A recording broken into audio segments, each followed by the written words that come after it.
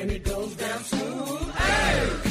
Spanning the continent to bring you the truth about cannabis and marijuana law reform. I smoke pot, and I like it a lot. The Russ Belville Show, the voice of the marijuana nation. It's like marijuana ought to be legalized. Good people smoke marijuana. Now, here's your host, Radical Russ Belville.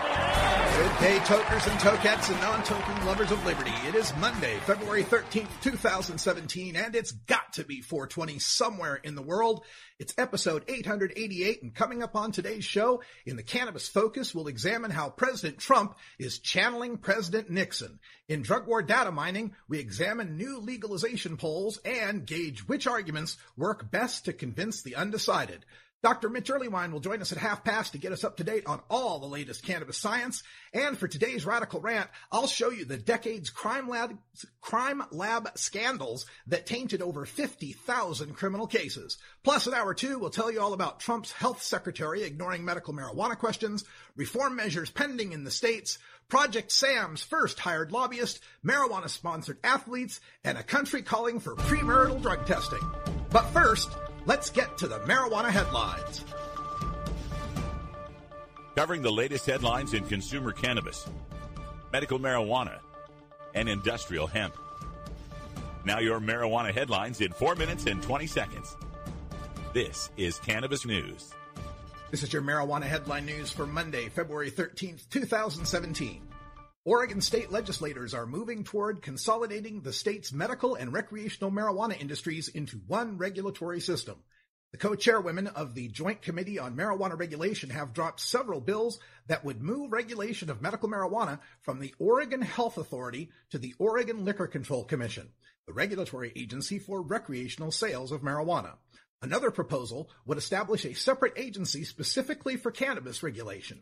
Part of the idea of splitting up regulation was to keep medical costs down for patients.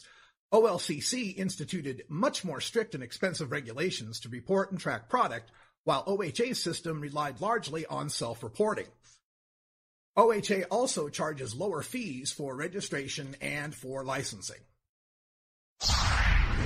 Wisconsin Attorney General Brad Schimmel says that the medical community should decide whether marijuana is suitable medicine and not state lawmakers. Democratic legislators have proposed legalizing medical marijuana after Republican State Assembly Speaker Robin Vos said he's open to the idea. But the effort faces long odds given opposition from Republican Senate Majority Leader Scott Fitzgerald and Governor Scott Walker. Schimmel told reporters in St. Paul, Minnesota Monday that he doesn't think the decision should be made by lawmakers.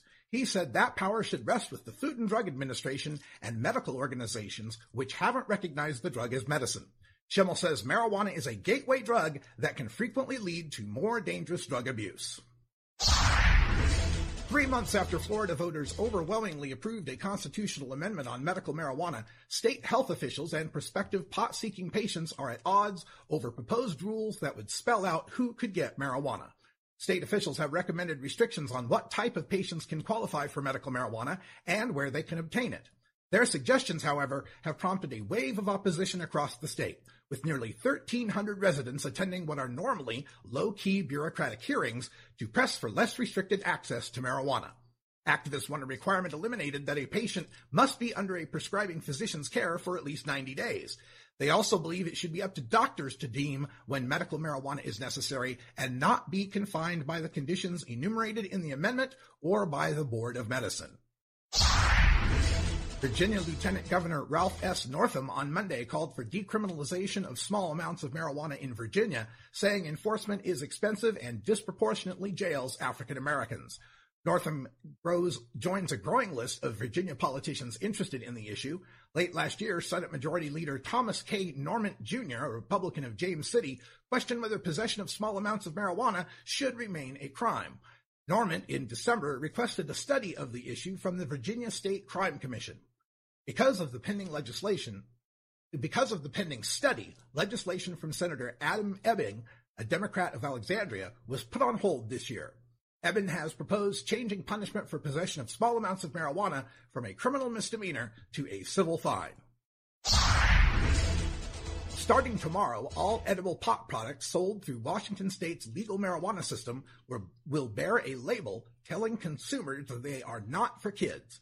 The label bears a red hand and a written warning, along with a number for the Washington Poison Control Center that people can call if they are worried that they or a child might have overdosed. State licensed marijuana processors are required to either incorporate the warning label onto their packaging for marijuana edibles or put a sticker with the warning label on the products. This has been your Marijuana Headline News for Monday, February 13th, 2017. I'm Russ Belville.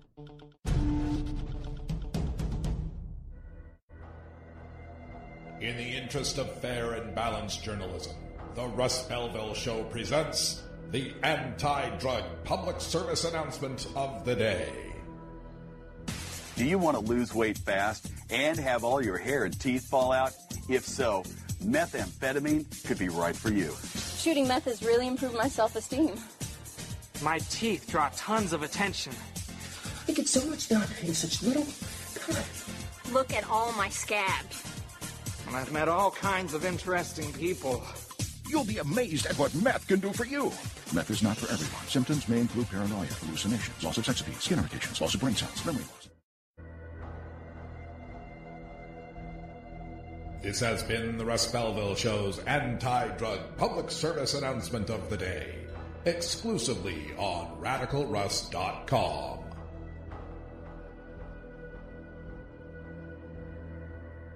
Hey everybody, it's Radical Russ here from 420 Radio, inviting you to be like me and get your ink done at Lucky Horseshoe Tattoo, Fort Worth's most female-friendly, clean, sterile, awesome tattoo shop. Thomas and his crew are true artists who can design you a custom piece or use a design you bring in. Lucky Horseshoe Tattoo also offers all styles of tattooing as well as piercings and all-around fun. In the DFW area, stop by Lucky Horseshoe Tattoo and tell them Radical Russ sent you. Trust me, it'll feel awesome. You're not high. You're listening to the Russ Belville Show. What's to keep somebody from getting all potted up on weed and then getting behind the wheel? Okay. Maybe you're high, too.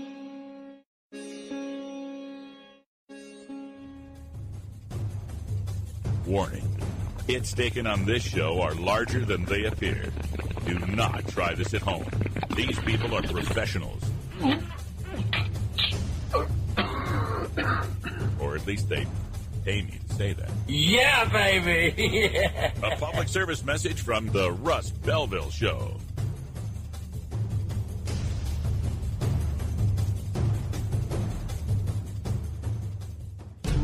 The world of cannabis is evolving at a frenetic pace. The Russ Belville Show gets behind the headlines to take a deeper look at breaking news in our Cannabis Focus. Today in the Cannabis Focus, we want to take a look at President Donald Trump, who is going full Nixon on law and order and vows a, quote, ruthless war on drugs. Philip Smith has written this up for the Drug War Chronicle. He makes a lot of great points with this. Of Trump reverting back to harsh drug war rhetoric and a series of executive orders to back it up. He was talking to law enforcement professionals, a bunch of sheriffs and other cops at the Major Cities Chiefs Association last Wednesday when President Trump said, quote, "We're going to stop the drugs from pouring in. We're going to stop those drugs from poisoning our youth, from poisoning our people. We're going to be ruthless in that fight.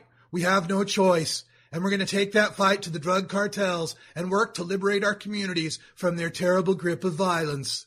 End quote. Trump also criticized President Obama for his record of drug sentence commutations, over 1,700 drug prisoners who had their sentences reduced or eliminated by the president, more than the past, I think, 11 presidents combined. Trump said that Obama, quote, freed record numbers of drug traffickers, many of them kingpins, end quote. And continuing to the best of the 1980s, he called for harsher mandatory minimum drug prison sentences for the most serious drug offenders and aggressive prosecution of drug traffickers and cracking down on, quote, shipping loopholes that he claims allow drugs to be sent to the U.S. from other countries. Now, of course, last Thursday, he had the swearing-in ceremony for Attorney General Jeff Sessions, and while he was there, he signed 3 executive orders that seemed to signal an increasingly authoritarian response to crime, drugs, and discontent with policing practices, writes Philip Smith. First executive order is one that would, quote, reduce crime and restore public safety. And what it does is it orders Attorney General Sessions to create a new task force on crime reduction and public policy. And its job is to come up with, quote, strategies to reduce crime, including, in particular, illegal immigration, drug trafficking, and violent crime. And the Attorney General will then propose legislation to implement those strategies and submit the report to the President within a year. The second executive order signed by Donald Trump last Thursday was regarding, quote, transnational criminal organizations and preventing drug trafficking. And it directs various federal law enforcement agencies to increase intelligence sharing and orders an already existing intra-agency working group to submit a report to President Trump within 4 months describing the progress they've made in combating the cartels, quote, along with any recommended actions for dismantling them. I'm directing the Department of Justice and the Department of Homeland Security to undertake all necessary and lawful actions to break the back of the criminal cartels that have spread across our nation and are destroying the blood of our youth and other people, end quote. And the third executive order from President Trump directs the Justice Department to use federal law to prosecute people who commit crimes against police officers, despite the fact that almost every state you can think of already mandates far more severe penalties under their state laws for crimes against police officers. President Trump said, quote, it's a shame what's been happening to our truly great law enforcement officers. That's going to stop as of today, end quote. So we're getting war on drugs rhetoric. We're getting increasing mandatory minimums. We're going to stop the scourge of drugs that leads to violence and crime and protect our police officers. That's the attitude that we get from the Trump administration right now. Now, people are pushing back at this. The drug reform organizations and other criminal justice organizations are pushing back to try to tell President Trump and his administration that we've been down this road before. We did the whole mandatory minimums thing. We did the whole war on crime, tough on drugs thing throughout the 1970s and the 1980s. And it led our nation to having the highest rate and overall number of incarcerated citizens in the history of the world. We imprison more people than China does, communist China. And they have 1.3 billion people. We have more people in prison overall than China does. And we have more people as a percentage in our prisons, about 23 to 25% of the world's prisoners reside in the United States of America, the land of the free. You have to take the next 3 countries combined to match what we have in prisoners. Now, either our people are exceptionally evil, terrible criminals running rampant, or we're doing something very different than the rest of the world does. Now, a report came out from law enforcement leaders to reduce crime and incarceration. A former police chief of the city of Dallas, David Brown, was a co-author of this. And this is the guy, remember, Dallas, he was the chief who had to respond after 5 cops were ambushed last year. He says, quote, decades of experience have convinced us of a sobering reality. Today's crime policies, which too often rely on jail and prison only, are simply ineffective in preserving public safety, end quote. They're saying this tough crackdown on crime, it didn't work. And what the Obama administration was doing to reform our criminal justice system was the right direction. That's what will work. That's what we're learning from this. And unfortunately, it seems as though reality doesn't matter in the Trump administration. John Oliver last night did a fantastic piece explaining how they live in an alternate reality, and it's a reality they manufacture in order to advance their agenda, advance their goals.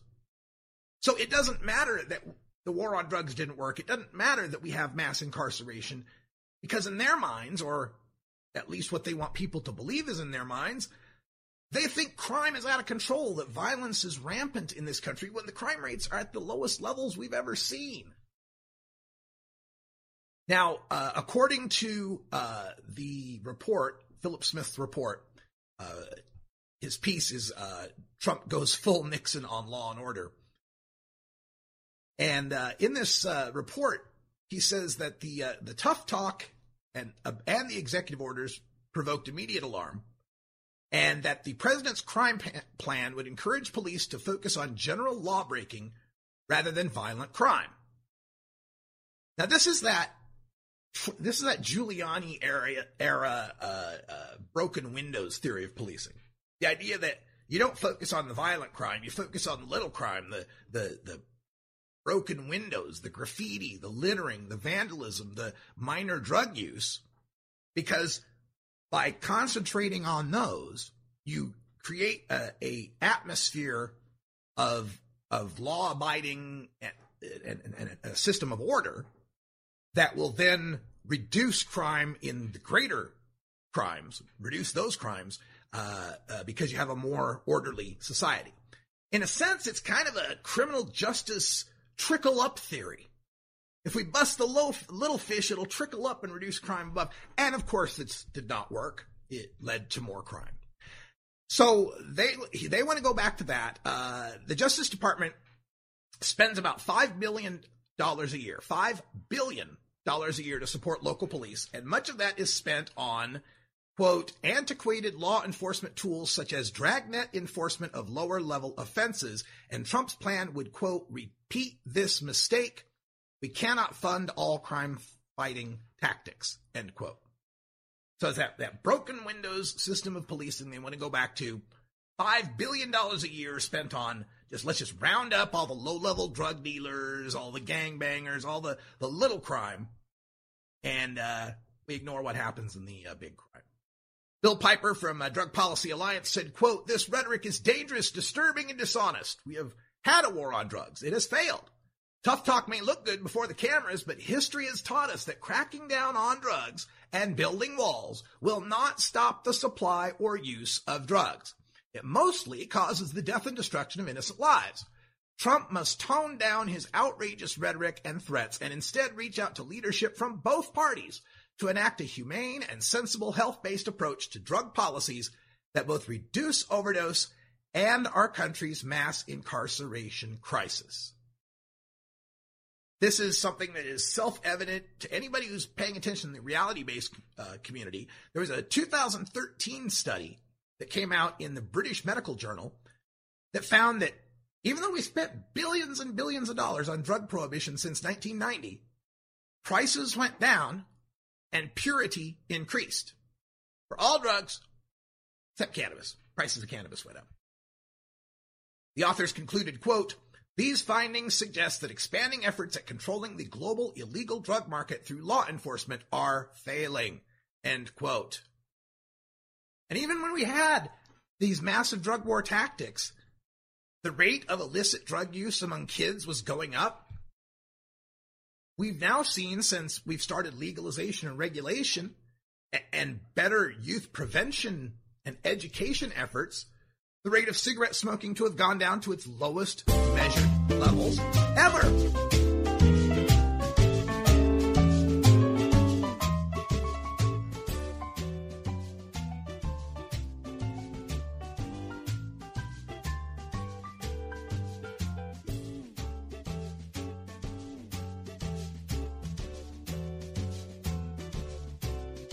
Well, that wasn't expected. Sometimes the automation software has a mind of its own, people. I do what I can. A lot of buttons to push here. I am so full of anticipation that my genitals have sucked up into my body cavity. That sounds very uncomfortable. Hey folks, it's 20 after the hour. That means it's 4:20 in Colorado and the rest of the Mountain Time Zone. Smoke them if you got them. We're going to take a break for our safety meeting, and when we come back, we got some drug war data mining for you. We're going to take a look at 2 new polls on legalization, plus take a look at some of the best arguments for marijuana legalization. Stay tuned.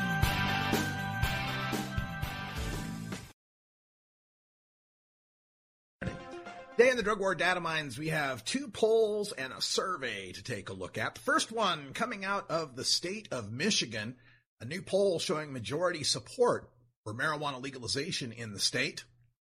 It was an EPIC MRA poll, Educational, Political, Industrial, Consumer Market Research Analysis, EPIC MRA, out of Lansing, conducted the poll in January and February of this year.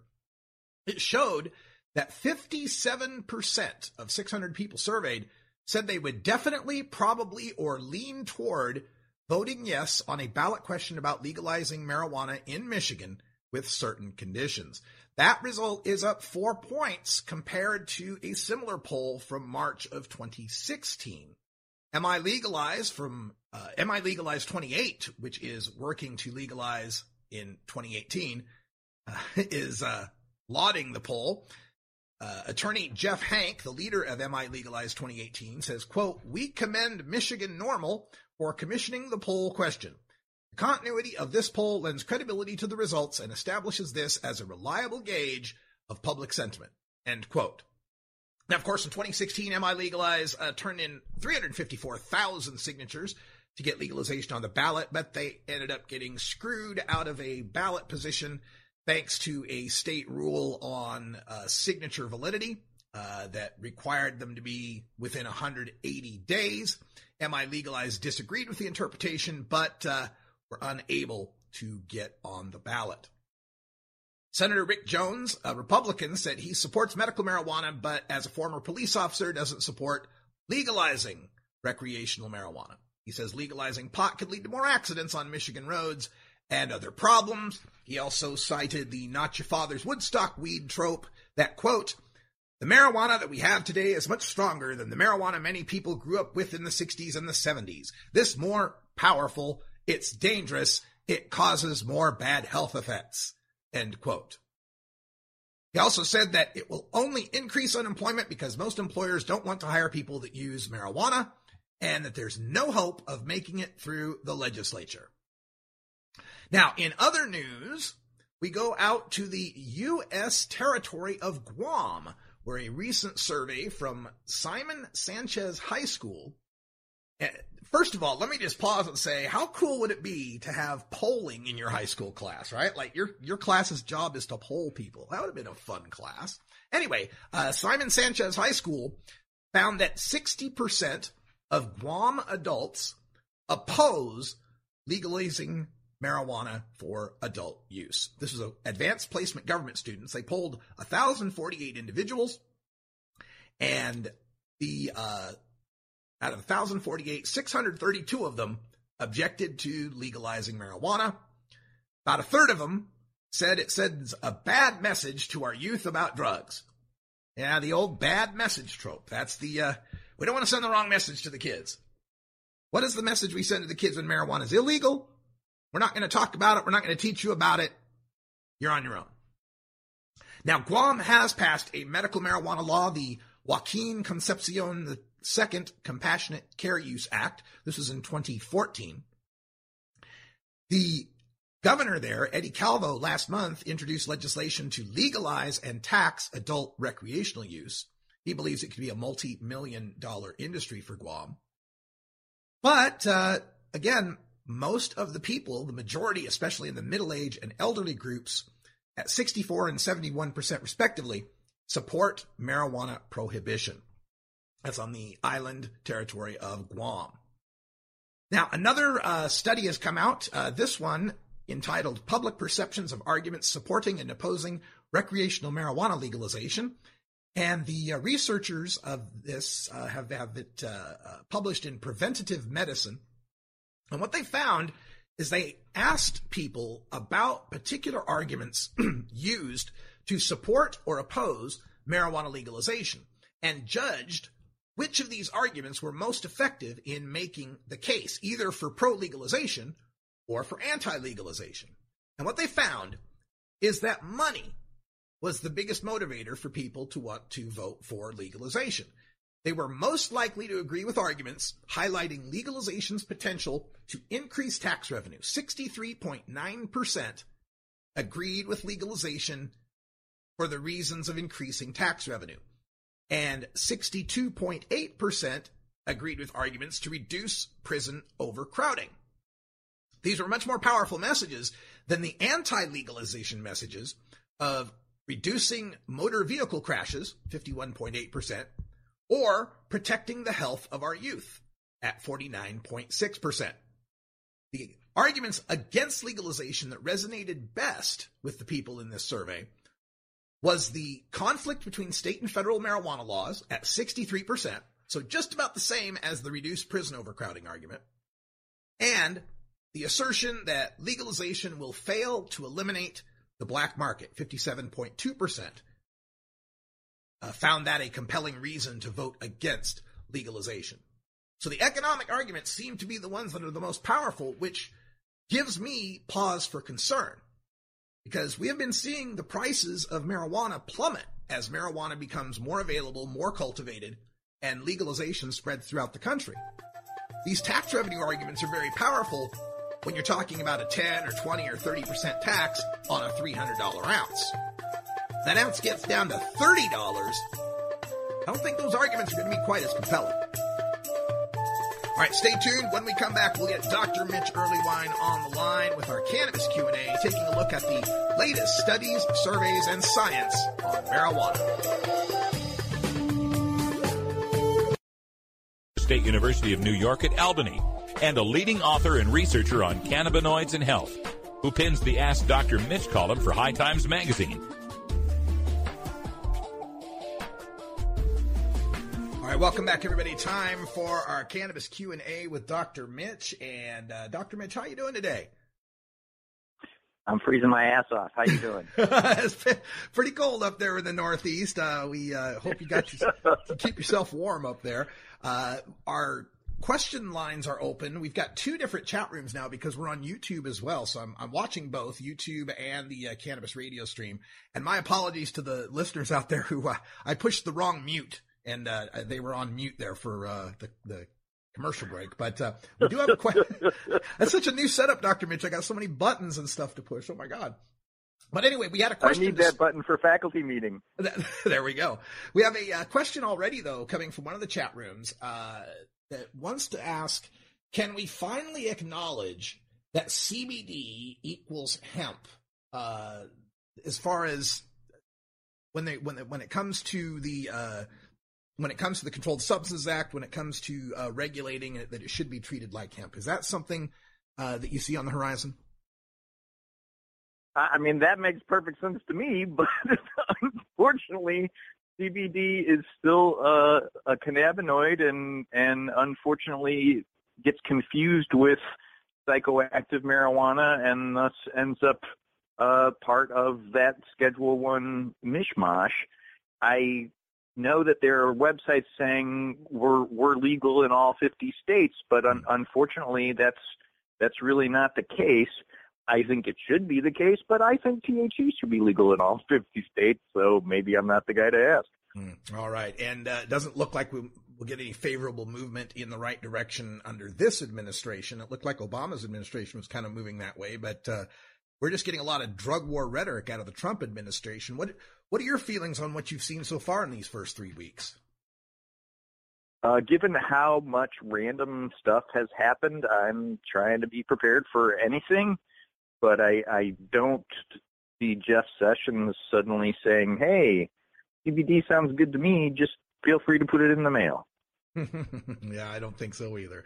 All right, let's take a look at some of the studies and surveys that have come across the desk here over the past week. One of these, I got this information through Michael Kravitz, who works with Veterans for Medical Cannabis Access, and he was pointing out how they were trying to add post-traumatic stress to Colorado's medical marijuana law, and how the people from Project SAM we're using this new study out of Yale University that supposedly says that there are worse outcomes for PTSD patients who use cannabis medically to treat those symptoms. I know it's never been your number one go-to as far as PTSD goes, but what do we make of this study? Well, so unfortunately, it's more complicated than they're pretending. What's really happened here is there's a subset of folks who are at the VA trying to get treatment for PTSD, and they're having a really hard time. And what a surprise, Russ. The ones who are having the hardest time are the ones who end up turning to cannabis. So I'm afraid this isn't a sign that cannabis is making PTSD worse so much as it is a sign that folks with the worst PTSD may be turning to cannabis. I, unfortunately, am in a weird situation because I have a client right now who's a vet who's really good about showing up to exposure sessions without smoking anything during the daytime, but he does use cannabis at night to help him sleep, and he's doing great right now. I feel like the overextension of cannabis as a cure-all has been a problem, but also this wicked dichotomizing about cannabis being completely inappropriate is also incorrect as well. We have a call coming in on our phone lines, but I don't know that I can pick this one up and keep you on the line, so I'm going to have to decline it for now. I haven't worked out that kink, and I'm not quite ready to, I don't think. Let's go on to our next study here, which it's not really a study. It's more your thoughts on what we've seen out of a couple of studies recently. In that we've seen the decline in the teen use of just about all drugs, alcohol, and cigarettes. And I'm just wondering, what are the factors that lead kids to want to try or not try drugs? What is leading to this decline? Is it the legalization of marijuana, or are there other factors involved?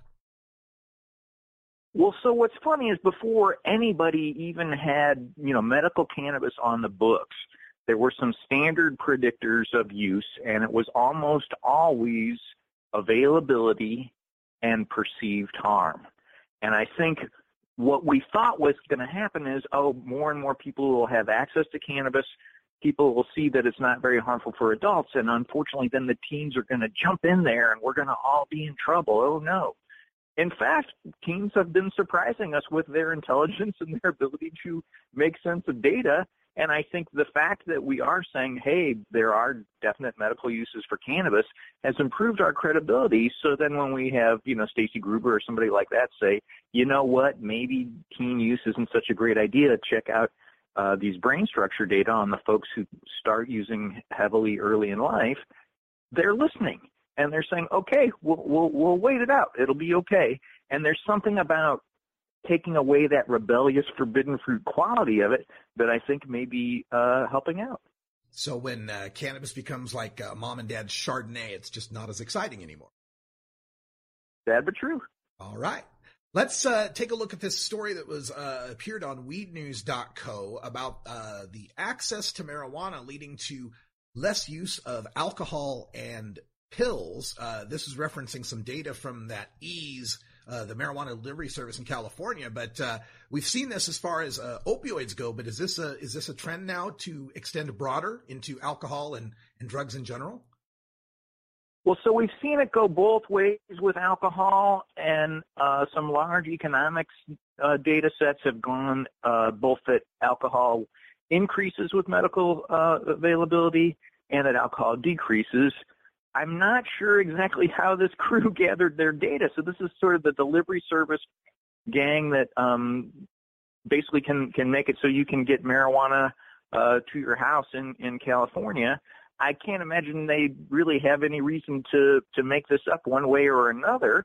It certainly makes sense to me that hard drug use would drop when you've got cannabis available, particularly given the quality of cannabis we have now. And we have seen these really impressive decreases in opiate-related overdoses from that 2014 JAMA study we talked about before. So I've got to admit this is certainly consistent with other stuff we've seen, and I hope it really will replicate. There could be some worry that if it does replicate, we might get more opposition from pharmaceutical and alcohol industries when we try to legalize elsewhere. Well, I know they hate the truth, but we're just going to have to hope it wins out. That's right. All right. There was a study that came out from UC Davis on California medical marijuana that showed there were some molds, there was some contamination on these products. And California, while they're working on their testing standards and getting that up to par, they're not there yet. Of course, consumers in unregulated states have no chance of it being a tested product. So what can consumers out there do to protect themselves from tainted marijuana? What are some of the signs? What are some of the warning signs? I mean, I hate to say it, the thing we really need to do is legalize, regulate, and test. But in the meanwhile, if you smell some crazy mold or see some fungus on there, obviously you don't want to use that. By all means, if you're at a dispensary, ask them, hey, do you guys test for these kinds of things? And if they can't give you a straight answer, try to find another dispensary. When I was literally in college, everybody said, heat your oven up to 200 degrees, spread your cannabis out on a tray, put it in there, turn the oven off, and wait it out, sort of like the way we've been talking about decarboxylating, and that was supposed to kill bacteria and fungus. I've been on Google Scholar basically for the last hour since you sent me this link, and I think that may have just been an urban legend. So I honestly don't know if that's true or not. I got to admit, we relied on it quite a bit back in the 80s. If you do have a bad bud that's got some bud rot or mold or fungus, I mean, can you pick parts of it off and still, like you do with a cheese that's got mold on it, you just cut the little mold part off, the rest of it's all right. Can you do that with cannabis? Sadly, it's unlikely, because if there's a concentration that you can actually see, odds are high there's a comparable one that you can't see somewhere in that same bag. I mean, the thought of throwing away pot, I know, is really hard on some of our listeners.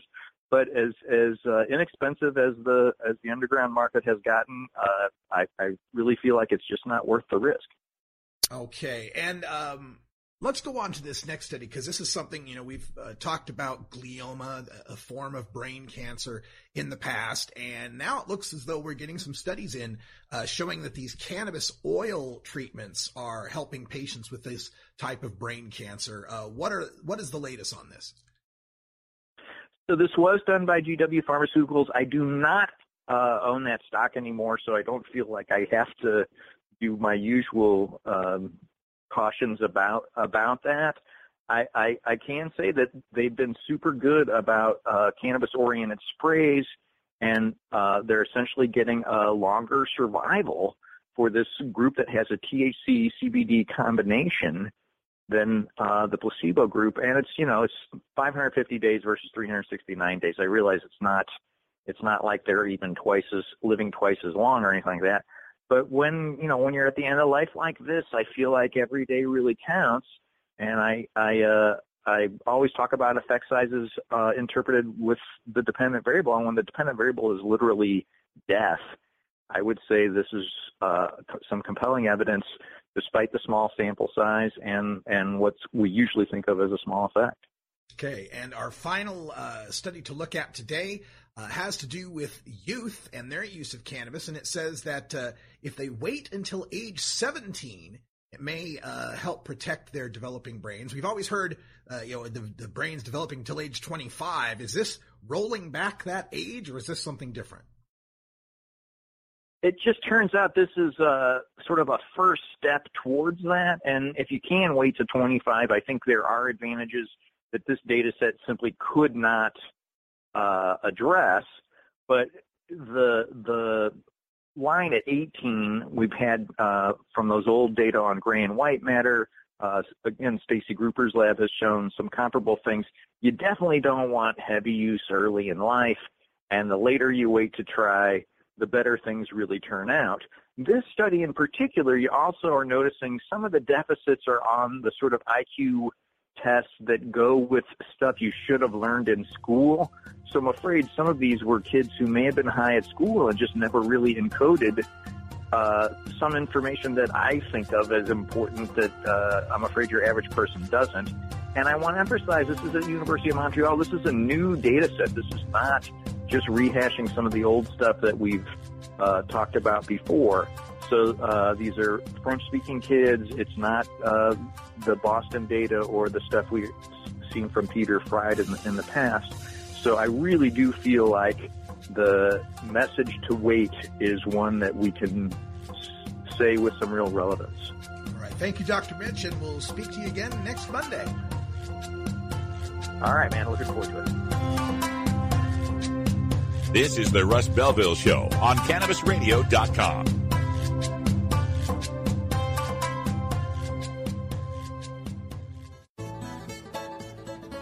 New beginner guitars and banjos are often constructed much better than ones built before your time. Why struggle? Get a new instrument or fix the old one. The trusted professionals at the Fingerboard Extension will evaluate your instrument for free. Repairs are priced for people who work for a living. Stop by the Fingerboard Extension downtown Corvallis at 120 Northwest 2nd Street today, or check out its inventory on the web at fingerboardextension.com. The Russ Belville Show. Chat is for friends 18 and older. We expect our chat to be civil, mature, and free from excessive profanity. If you don't like these rules, there are approximately 6 billion other chat rooms with lower standards that you can visit. Warning. Hits taken on this show are larger than they appear. Do not try this at home. These people are professionals. Or at least they pay me to say that. I'm sorry, Dave. I'm afraid I can't do that. A public service message from the Russ Belville Show.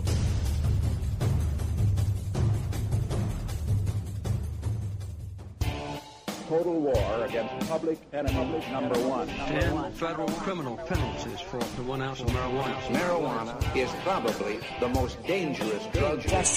Legalization is just another word for surrender. I experimented with marijuana and didn't inhale. This is not medicine. This is the Cheech and Chong show. Encourage people to use less drugs. I am here. That was the point. I think it would be a mistake to legalize. Negative reports coming out of Colorado. Good people don't smoke marijuana. A 64-year-old man in Orlando, Florida, was arrested by police for what they believed to be methamphetamine. He was handcuffed, taken to jail, strip searched, and then sat there for 10 hours while he came up with $2,500 for his bail. But his alleged meth turned out to be flakes of sugar glaze from a Krispy Kreme donut. So how did a senior's donut habit get him arrested for meth? Because the field drug tests that are used by police officers across America are highly inaccurate and give false positives much of the time. Last July, the New York Times reported on this and found that there is no established error rates for field tests, and their accuracy varies widely. Data from the Florida Department of Law Enforcement lab system show that 21% of evidence that the police listed as methamphetamine after identifying it was not methamphetamine. 21%. And half of those false positives were not any kind of illegal drug at all. In one Florida county, Hillsborough County, their sheriff's deputies produced 15 false positives for meth in the first 7 months of 2014. That's from the New York Times. Now, in other words, 1 in 10 motorists subjected to a field drug test for meth was a completely innocent person in possession of no drug, just like this man. Guy's name is Daniel Rushing, and he had just dropped off one of his friends from a chemotherapy appointment and had stopped off at a 7-Eleven store to pick up another friend. Now, staking out that 7-Eleven was Corporal Shelby Riggs Hopkins. And she was there because of reports of drug activity in the area. So Corporal Riggs Hopkins saw Mr. Rushing fail to come to a complete stop as he was leaving the parking lot. So she tailed him and then pulled him over for driving 42 in a 30-mile-per-hour zone. Now, while he was producing his driver's license, the corporal saw that he had a concealed weapons permit. And he admitted to having a gun in his lawful possession, so, for her safety, she asked him to step out of the car. That's when Mr. Rushing learned a valuable lesson about our Fourth Amendment. Corporal Riggs Hopkins shined her flashlight into the car and spotted, quote, a rock-like substance on the floorboard where his feet were. This was what she wrote in her report, adding, quote, I recognize through my 11 years of training and experience as a law enforcement officer the substance to be some sort of narcotic, end quote. The corporal then asked for Mr. Rushing's permission to search the car, and he voluntarily agreed. And when they asked him why, he said, well, I didn't think I had anything to hide. Well, now after he's been strip searched and jailed over donut glaze, he seems to have learned his lesson. He told the Orlando Sentinel, quote, "I'll never let anyone search my car again," end quote.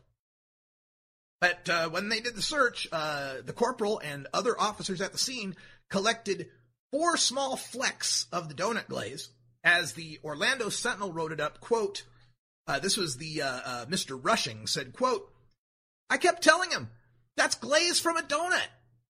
They tried to say it was crack cocaine at first. Then they said, no, it's meth, crystal meth," end quote. And the arrest report confirms that he tried to tell them. Corporal Riggs Hopkins wrote, quote, "Rushing stated that the substance is sugar from a Krispy Kreme donut that he ate."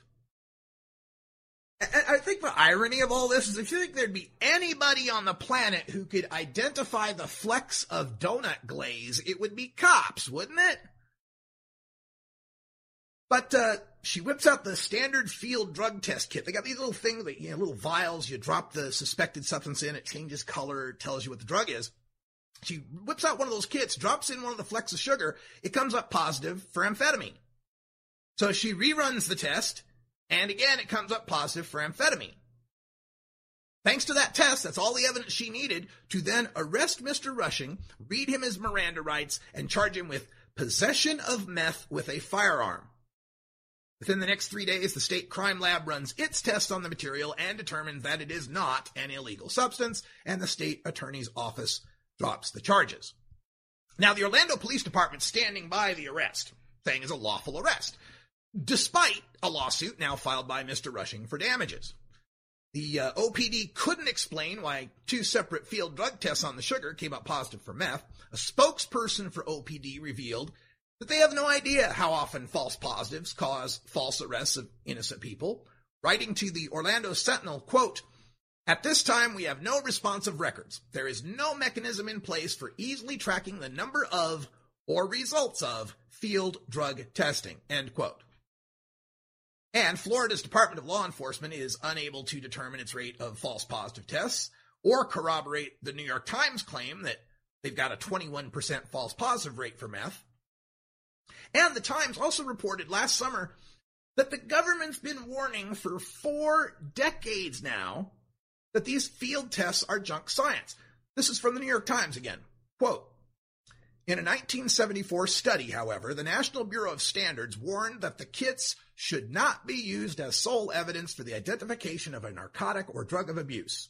Police officers were not chemists, and chemists themselves had long ago stopped relying on color tests, preferring more reliable mass spectrographs. By 1978, the Department of Justice had determined that field tests should not be used for evidential purposes, and the field tests in use today remain inadmissible at trial in nearly every jurisdiction. Instead, prosecutors must present a secondary lab test using more reliable methods. But this has proved to be a meaningless prohibition. Most drug cases in the United States are decided well before they reach the trial, in the far more informal process of plea bargaining. In 2011, RTI International, a nonprofit research group based in North Carolina, found that prosecutors in 9 out of 10 jurisdictions it surveyed nationwide accepted guilty pleas based solely on the results of these field drug tests. And in the Times' own reporting, we confirmed that prosecutors or judges accept plea deals on that basis in Atlanta, Boston, Dallas, Jacksonville, Las Vegas, Los Angeles, Newark, Philadelphia, Phoenix, Salt Lake City, San Diego, Seattle, and Tampa. That's from the New York Times. So let this be a lesson to you, first of all. Always come to a complete stop, obey the speed limit, and never consent to a search. But this should scare the hell out of us when it comes to our system of justice, that we have so many of these plea bargain cases being decided based on a field drug test that a cop uses, not a chemist, not anybody with any sort of understanding of the chemistry involved, but a cop using a color test that cannot be admitted in trial. It's good enough to bust you, but not good enough to convict you. And as if that's not bad enough, the other thing that we got in this country is this, we got these crime procedural shows like CSI that lead the public to believe that forensic science is this unimpeachable tool for proving guilt in court. But forensic science is only as reliable as the people that are conducting it. And unfortunately, for well over 50,000 suspects over the past decade, technicians in crime labs have been implicated in falsely convicting innocent people, not just for drugs, but for rape and murder as well. Now, some of the worst cases of these crime lab shenanigans involve forensic lab technicians who don't actually run the tests on the evidence that's suspected to be illegal drugs, but simply certify the evidence as illegal drugs by looking at it. This process is called dry labbing. And even worse are the cases where techs are planting illegal drugs into evidence that weren't there, or substituting legal drugs into evidence to replace illegal drugs that they're stealing. The biggest case that comes to mind, in Massachusetts, Annie Dukin was a former state crime lab analyst who was sentenced to 3 to 5 years in prison in 2013 for obstruction of justice, tampering with evidence, perjury, and falsification of academic records.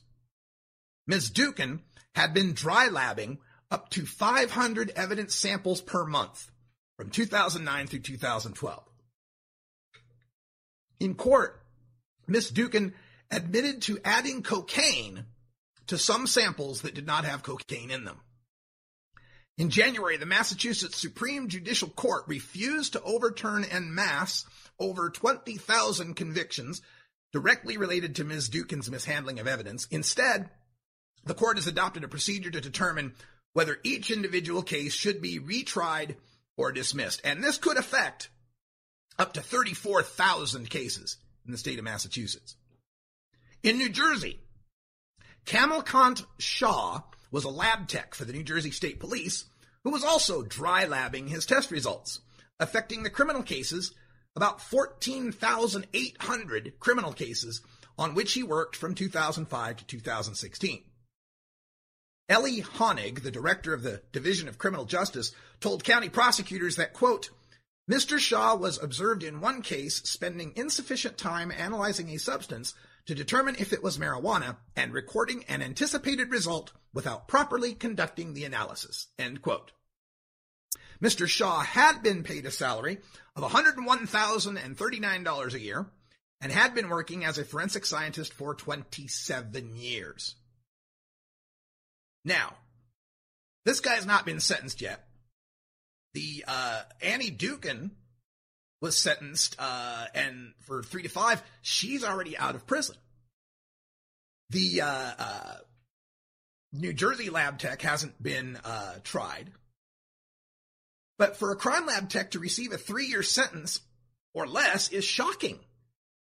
In New Jersey, a person convicted of possession with intent to distribute less than an ounce of marijuana can face 1.5 years in prison and a $25,000 fine. So if Mr. Shaw's dry labbing helped them convict even 2 people for selling personal amounts of marijuana, they could do that 3 years worth of time. In Massachusetts, cocaine is a Class B drug, which carries the threat of a year in jail and a $1,000 fine, first offense, and twice that for subsequent offenses. So if 3 people were convicted of possessing the cocaine that Ms. Dukin added to some of the clean samples, they could have done as much time combined as she did. And again, those 2 lab techs alone, 50,000 cases, 48,800 cases that were affected. And of course, we've also got cases where the drug lab techs are stealing drugs and replacing them with over-the-counter drugs. In California, Deborah Madden worked for the San Francisco Police Department for 29 years.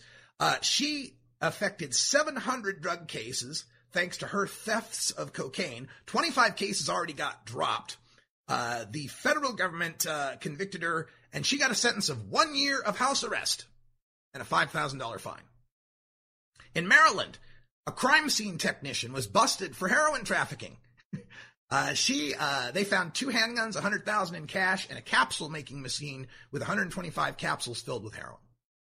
In Oregon, Nika Larson worked at the Oregon State Police, Central Oregon in Bend, stole more than 700 doses of morphine, hydrocodone, diazepam, methamphetamine in pill form, tramadol, and methadone.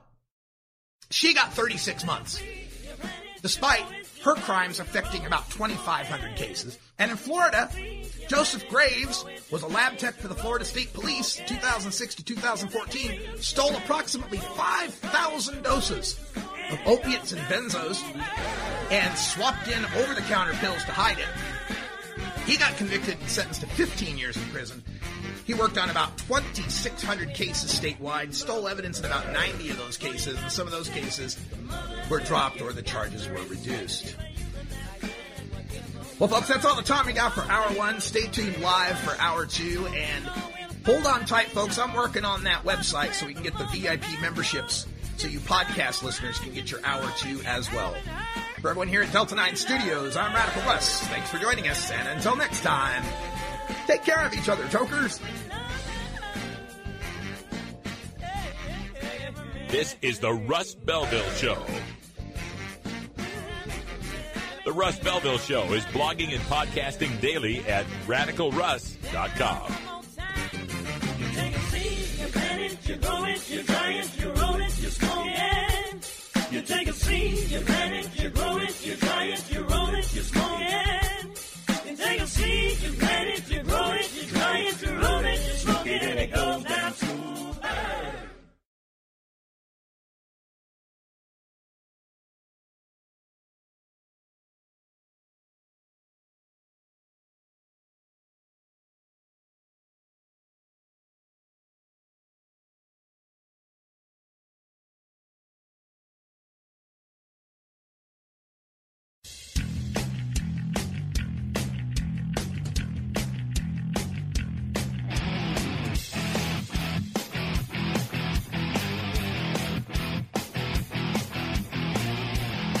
Activism begins with ACT. The Russ Belville Show features the stories of hardworking grassroots activists working for an end to prohibition in today's activist agenda.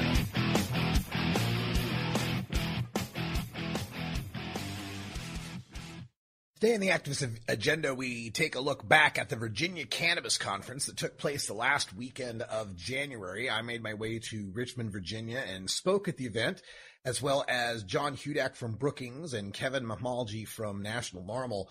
But I was most joyous in meeting this next guest, an activist who was there both days in his powered wheelchair. His name is Creed Leffler, and he's a cerebral palsy patient in Virginia who's fighting hard to get them to open up and allow for the medical use of marijuana that allows him to lead a decent life. And he's such a strong activist and such a strong soul. I had a joy talking to him, and here's my interview with Creed Leffler from the floor of the conference. Joined here by a very dedicated activist, man by the name of Creed Leffler. Creed, say hi to everybody. Hi, everyone.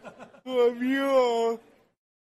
Creed is sitting here in his chair, and he was sitting next to me at the event and brought in this sign that was all about ending the Schedule 1 designation of cannabis, because he uses cannabis it's cerebral palsy, is that right? Yes. Using cannabis to treat his cerebral palsy, and so he has a petition to tell us all about. This is on change.org, is it? Yes, it is on change. Or no, move on. Move on. Sorry, guys. That's okay. So you can find Creed's petition there at moveon.org. Creed and then Leffler is Leffler. They can find it that way, can't they? It's hard to find, so it would be easier if you could post a link on your Twitter. That's what I'll do. You just follow me on Radical Russ, and I'll post the link on Twitter so that you can sign the petition. I already signed it earlier today, and we'll get many, many, many, many more signatures, I'm sure. If you're not cool with the Twitter or whatever, just send me an email, radicalruss@gmail.com. So, Creed, how long have you been doing the petition and activism? Since May. Since May? Yes. A lot of response? Yes. Some good. Most good. Some bad. Yeah. And you were showing me some pictures of the van wrap you're trying to put together. Is that part of your crusade? I did put a van wrap together. And I'm super excited about it. Yeah, it looks great. So, have you gone to the Virginia Assembly a lot to talk to those legislators? No, because I've just been doing it my way. Yeah. Are you going tomorrow? Yes. So this will be your first time tomorrow? Not my first time, but my first time for this. Yeah.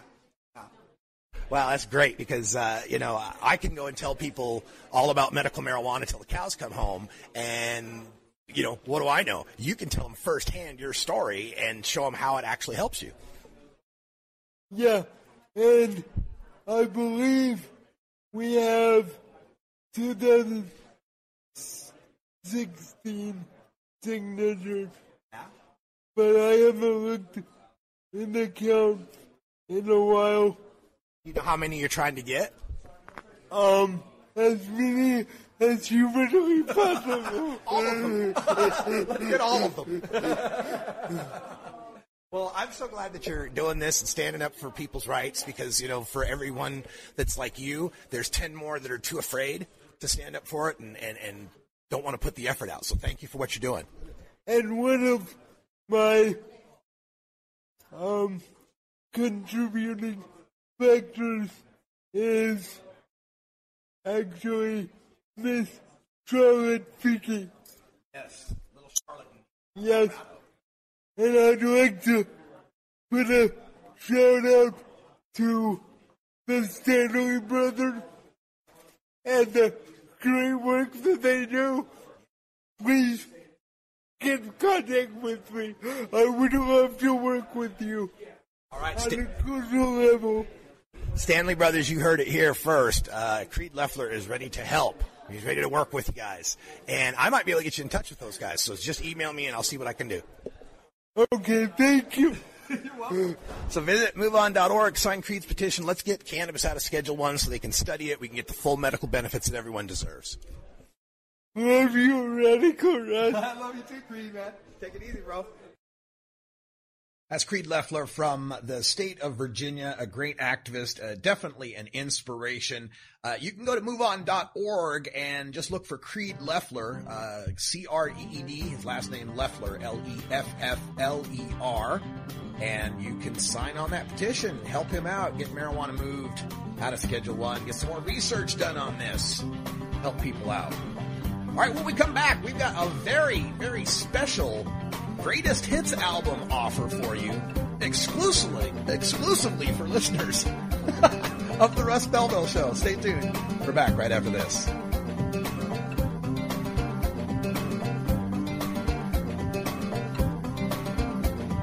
This is the Russ Belville Show on CannabisRadio.com.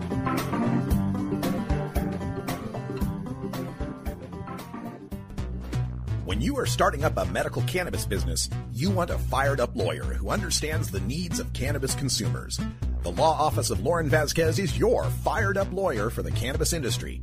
Visit her website, fireduplawyer.com, or call 1-855-MMJ-LAWS for more information. That's 855-665-5297 for Lauren Vasquez, your fired-up lawyer, or email fireduplawyer@gmail.com. You're listening to the Russ Belville Show. Enough is enough. Let's try a new way. Let's try a new policy. You can find Radical Russ online everywhere.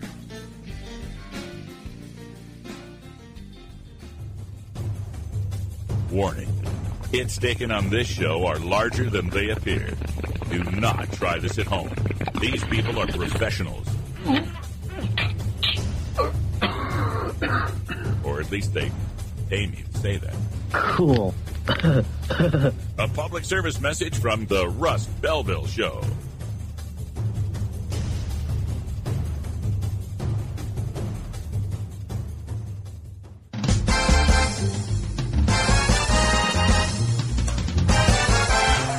All right, welcome back, everybody. Remember the 80s? Rubik's Cubes and checkered fans? New wave and hair metal? Do you remember President Ronald Reagan saying, Mr. Gorbachev, Tear down this wall. Well, now that we're building our own wall, it's time to grab those skinny ties out of the back of your closet, because the 80s are back, baby! Hi there, I'm Radical Russ Belville from Rusco Records, and if you're into smoking grass, then we've got the 80s style drug war rhetoric in a new party album you've just got to have. Oh, gnarly! You know, as a pot smoker myself, I grew up with some of the most tubular drug war rhetoric ever recorded. Our generation knew some of the greatest artists in prohibition propaganda ever. Think of Bill Snake Eyes Bennett, Robert Piss Test Profits DuPont, and of course the great John Marijuana Unicorns Walters. Finding somebody in jail or prison for possession of marijuana is like finding a unicorn. But while our generation got to hear the Reefer Madness classics steeped in the lyrical traditions of Harry J. Anslinger, kids today have missed out. An entire generation has grown up with medical marijuana and a president who said, I inhaled frequently. That was the point. And I spent the last 2 years of high school in a daze. Ha! What a bummer! Now, Rusco Records brings you the greatest hits of the Just Say No decade in our latest release, Reefer Madness's Greatest Hits, the Attorney General Sessions, as performed by the hottest up-and-coming artist in Prohibition, now Attorney General Jefferson Beauregard Sessions III, better known by his hip-hop name, MC Jeff Bo.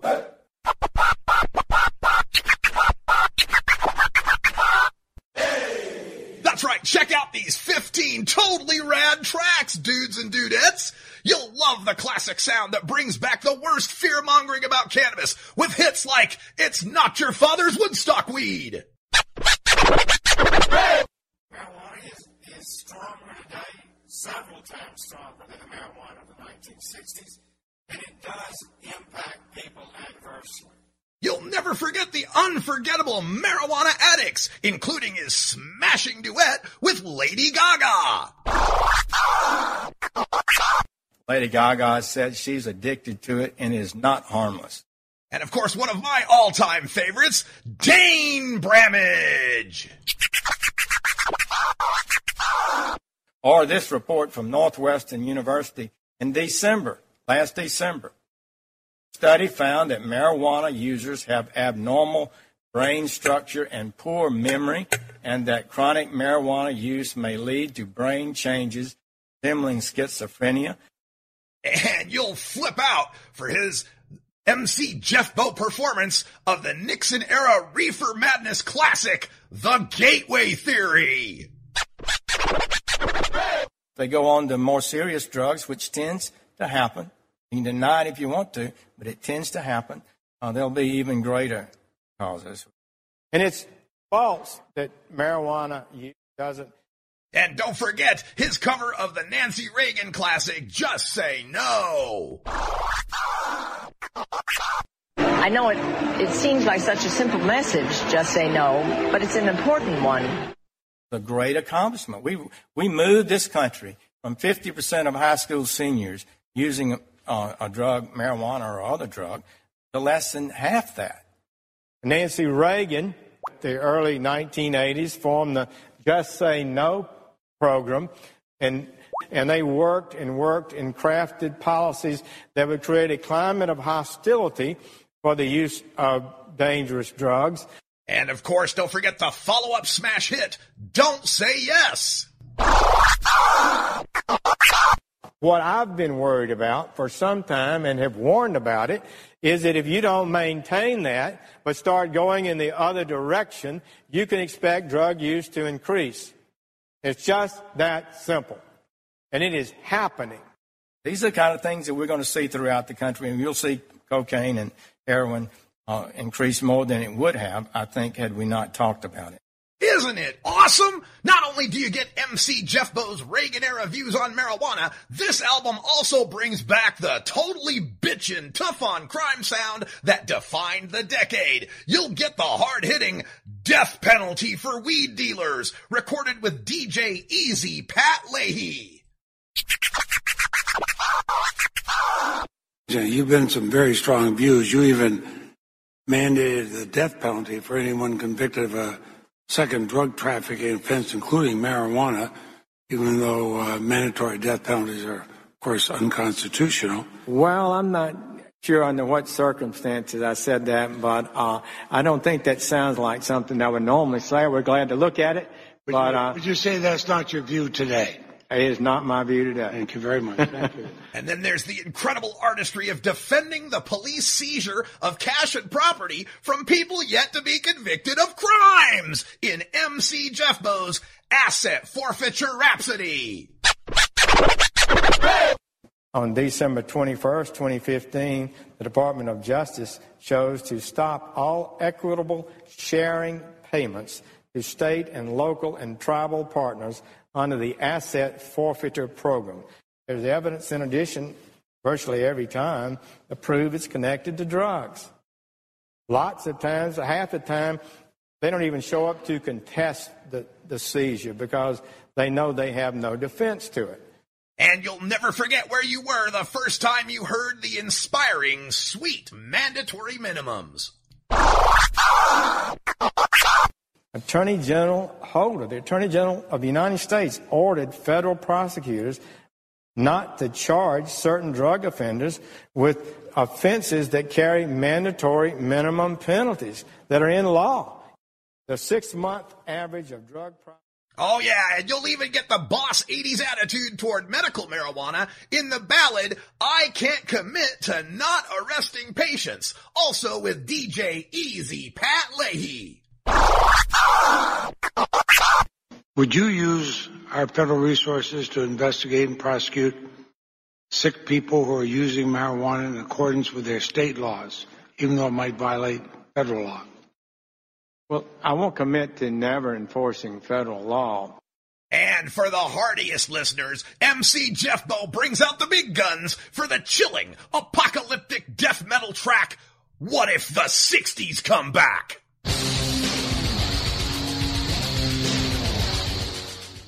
What if this is the beginning of another surge in drug use like we saw in the 60s and 70s that led to massive problems in our community? It's just tragic to me that we're making the same mistakes we made in the 60s and 70s.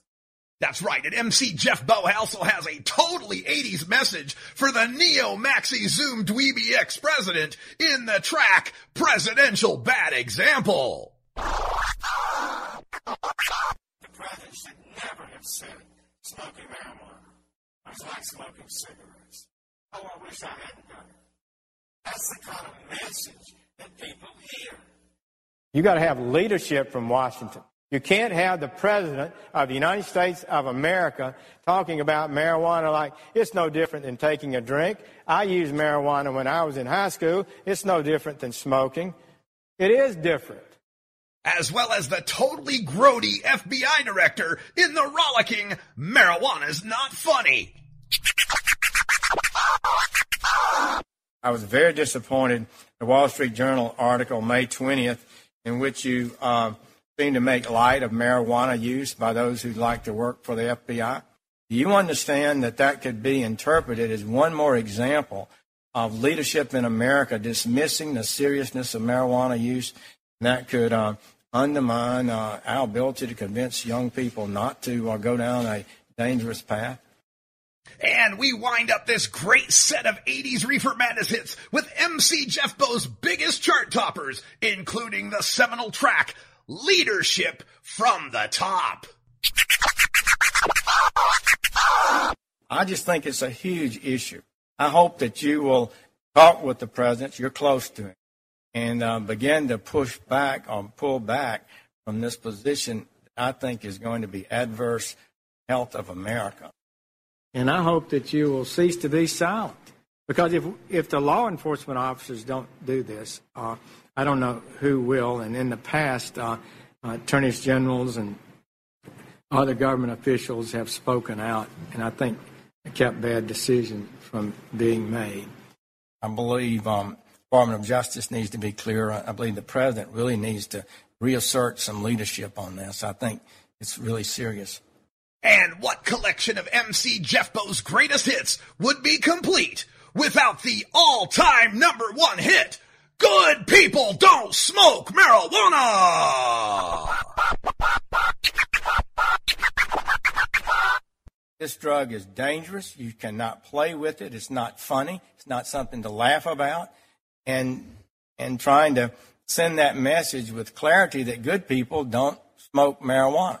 That's right. It's all the greatest hits from the decade that brought you crack babies, mandatory minimum sentencing, the DARE program, McGruff the crime dog, and Nancy Reagan showing up on sitcoms to tell us all to just say no. Performed by a former attorney general for the state of Alabama who was deemed too racist for the federal bench in 1986.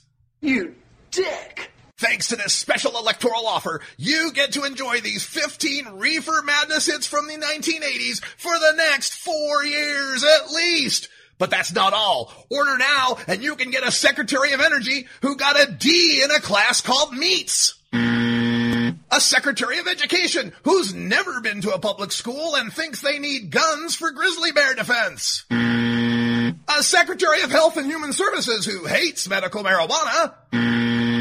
A Secretary of Treasury who profited from the economy's collapse. And a Secretary of State who's a fossil fuel multimillionaire.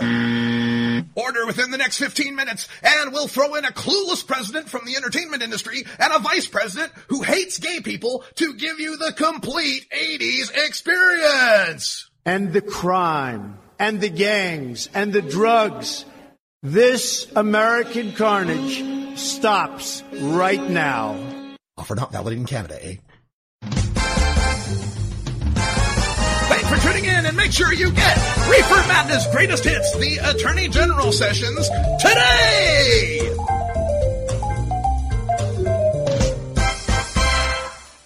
Wow, man, we gotta start taking a look at who we're getting for advertisers on this network here. That guy needs to lay off the rock star. All right, we're going to take a break, and when we come back, we'll have time for the Radical Rant. Going to go off on these latest executive orders from President Trumple Thinskin. Back right after this.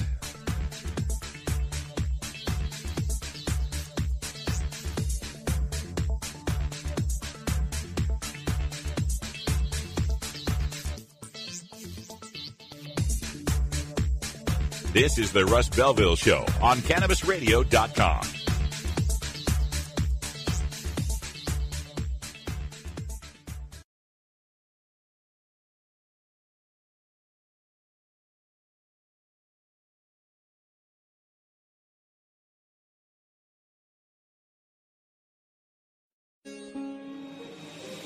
This is Radical Russ Belville with a word about giving back. We're all very excited about the recent gains in marijuana reform, but while you may love the convenience of shopping for marijuana at a storefront, or are lucky enough to be profiting from the green rush, it's important that you remember that you wouldn't be where you are today without the sacrifices of cannabis freedom fighters who risked everything when 0 states had marijuana legalization. Join, support, and donate to your local and national drug reform organizations, including the National Organization for the Reform of Marijuana Laws, NORML, at normal.org, Students for Sensible Drug Policy at ssdp.org, Marijuana Policy Project at mpp.org, Americans for Safe Access at safeaccessnow.org, Drug Policy Alliance at drugpolicy.org, and Law Enforcement Action Partnership at leap.cc. This has been a public service announcement from the Russ Belville Show. Total war against public enemy number one. 10 federal criminal penalties for 1 ounce of marijuana. Marijuana is probably the most dangerous drug. Legalization is just another word for surrender. I experimented with marijuana and didn't inhale. This is not medicine. This is the Cheech and Chong show. Encourage people to use less drugs. I inhaled. That was the point. I think it would be a mistake to legalize. Negative reports coming out of Colorado. Good people don't smoke marijuana. All right, welcome back, everybody. And today in the rant, I want to talk about the president and his signing of some executive orders. They just reported in the New York Times that Jeff Sessions, Jeff Bow, has been sworn in as Attorney General. This happened at the Oval Office ceremony earlier today. And was this today or last night? February 9th, yesterday. So it happened yesterday. Trump signed 3 new executive orders while Sessions was there for the swearing in. And the orders he announced are to, quote, restore safety in America, break the back of the cartels, and stop, as of today, violence against the police. And he got praise from Representative Robert Goodlatte of Virginia. He's the Republican chairman of the House Judiciary Committee. In a statement, he said, quote, I applaud President Trump for taking action to improve the security of our communities. President Trump's executive orders are a good first step toward restoring law and order. And I just wonder, in which country are these people living? Where is this country where we're overcome by lawlessness and disorder? I don't see that country. In fact, when I take a look at the statistics, I find that we live in a country that it's safer than ever. President Trump keeps going off about this murder rate. Supposedly the murder rate's through the roof. The homicide rate is lower than it's ever been. It continues to decline. There was a slight uptick in the last year, but nothing statistically alarming. We are so much safer now than we were in the 1990s. It's not even the same country anymore. And we see this across the board with all sorts of crime, with robbery, with arson, with everything, assaults, everything has gone down. We've become a safer country. No, what I think is going on here is found in that part where he says we need to stop, as of today, violence against the police. What's happened over the past at least 4 years has been an awakening by Americans to understand that our law enforcement is not on our side. We've come to understand that the law enforcement is there to enforce a type of class segregation in this country. And it's there to protect corporate profits in this country. And the very last thing it's there for is to protect and serve or to rehabilitate anybody. And this has been known for a long time in minority communities. It's only over the past 4 or 5 years that the rest of America has started to get this. And the number one reason why is the proliferation of the cell phone camera. This stuff's been going on for decades, people, but there was never any video proof of it. That Rodney King tape woke everyone up in the early 1990s. But it was so rare, it was such a new thing to have seen police brutality like that on video, undeniable. I remember when that happened and how people back then were just shocked. At least white people were shocked. But now, you don't have to have the big bulky VHS camera at the ready to be able to tape what might be happening. Everybody's carrying a camera around with them. And this has led to us seeing some horrific video of police executing unarmed citizens. This, of course, led to the Black Lives Matter movement, to protests in Ferguson and Baltimore and throughout the country, and a continued push from the last administration to reduce the effects of mass incarceration, to deal with the issue of mandatory minimum sentencing, to back off on the punitive war on drugs that disproportionately affects minority communities. And to the perception of the Trump voter, to the perception of that so-called silent majority in middle America, that very homogenous group there, in their perception, crime and lawlessness have gone crazy because they see all these mostly black and Latino people marching, angry, and they see tear gas and they see riot police coming out, and they feel like the order they live within is falling apart. They feel like they don't understand what's happening around them anymore. And Trump, to his cynical credit, has nurtured that and has fed off that. He's built an entire winning campaign off of the fears and perceptions of those people. And this is why I get frustrated sometimes when those of us on the progressive side of the ledger, whether we're, progressive libertarian types or progressive liberal types, it's so difficult to get across sometimes that the facts don't matter. I think that's one area where our side fails, and that is trying to fight the battles as if fact, science, reason, and logic mattered. If that were the case, Trump wouldn't be president right now. People vote and people react to public policy proposals emotionally and with feeling and what they perceive to be real.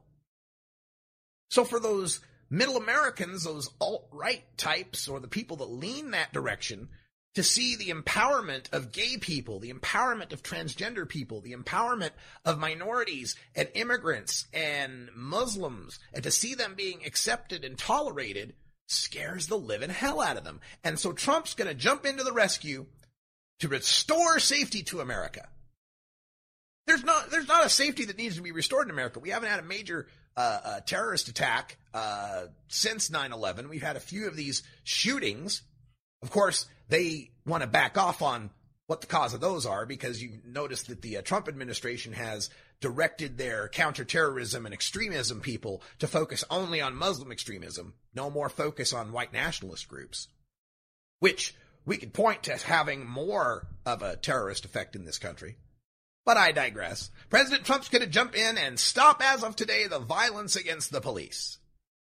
And of course, we all were shocked. I was shocked to see what went down in Dallas, where those cops were ambushed and shot.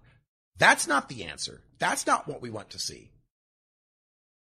But to be surprised by that, to be shocked by that, after decade after decade after decade of institutionalized violence against the people by the police, I don't support it, but I understand it.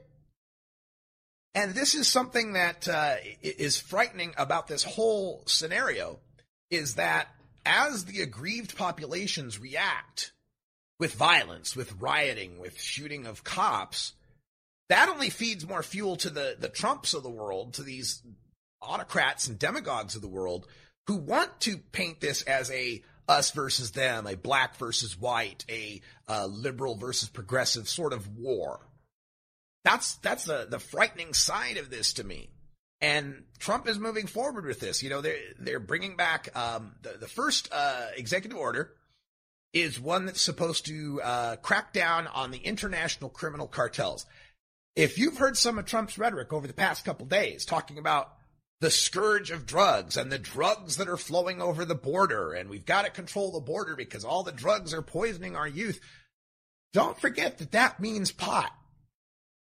I talked about these stats yesterday where they've only seized 1,000 or 2,000 pounds of heroin or cocaine coming from, or heroin or meth coming from Mexico, 135,000 pounds of cocaine, and 4.3 million pounds of marijuana. When they talk about the drugs that are flowing over the border, the vast majority of those drugs are marijuana. So if you're thinking that there's some sort of marijuana exception to this drug war rhetoric you're hearing out of Attorney General Sessions and out of President Trump, you got another thing coming. We are returning to the drug war of the 80s. A couple of the other executive orders, one's on reducing crime, the other one's on preventing violence against law enforcement officials. Now, this is something, you've seen a few of these states that want to try to come up with these so-called Blue Lives Matter bills. Folks, we already establish that blue lives matter.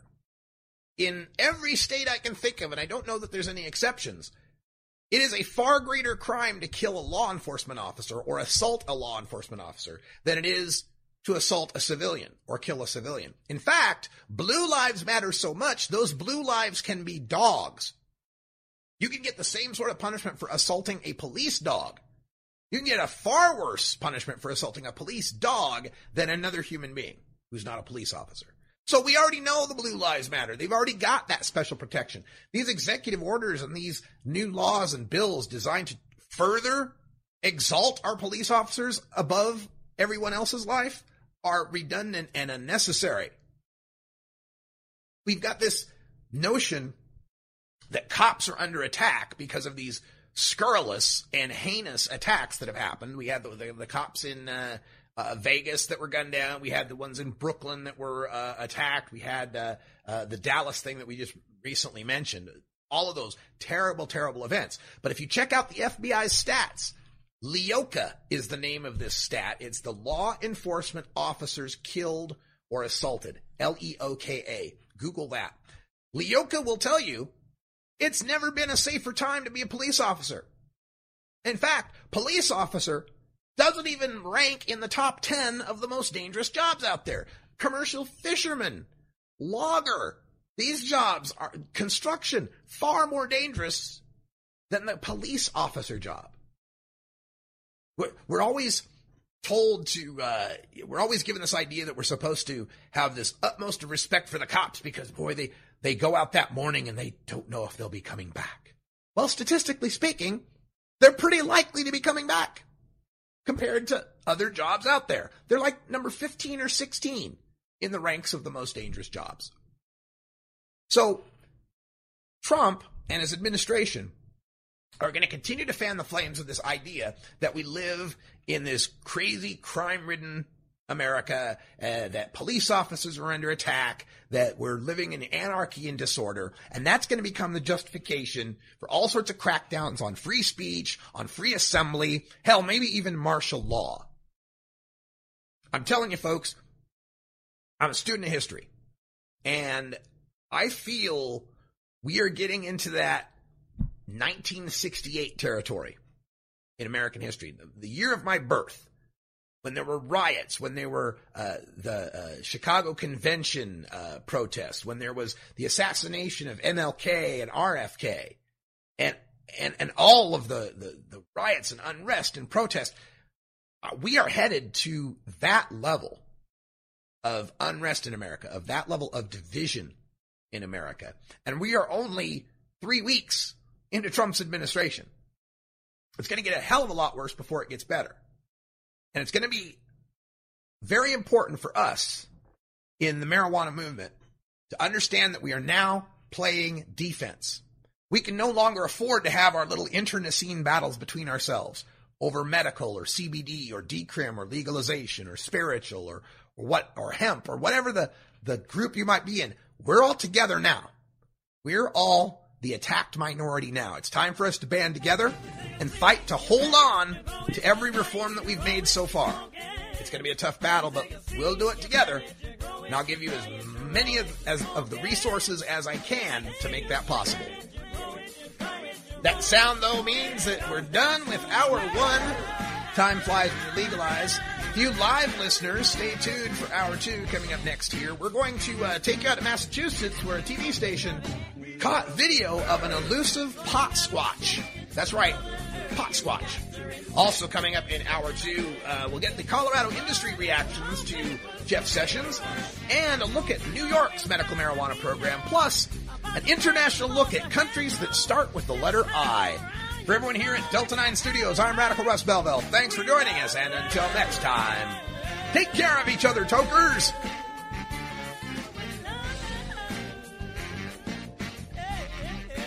This is the Russ Belville Show. The Russ Belville Show is blogging and podcasting daily at RadicalRuss.com.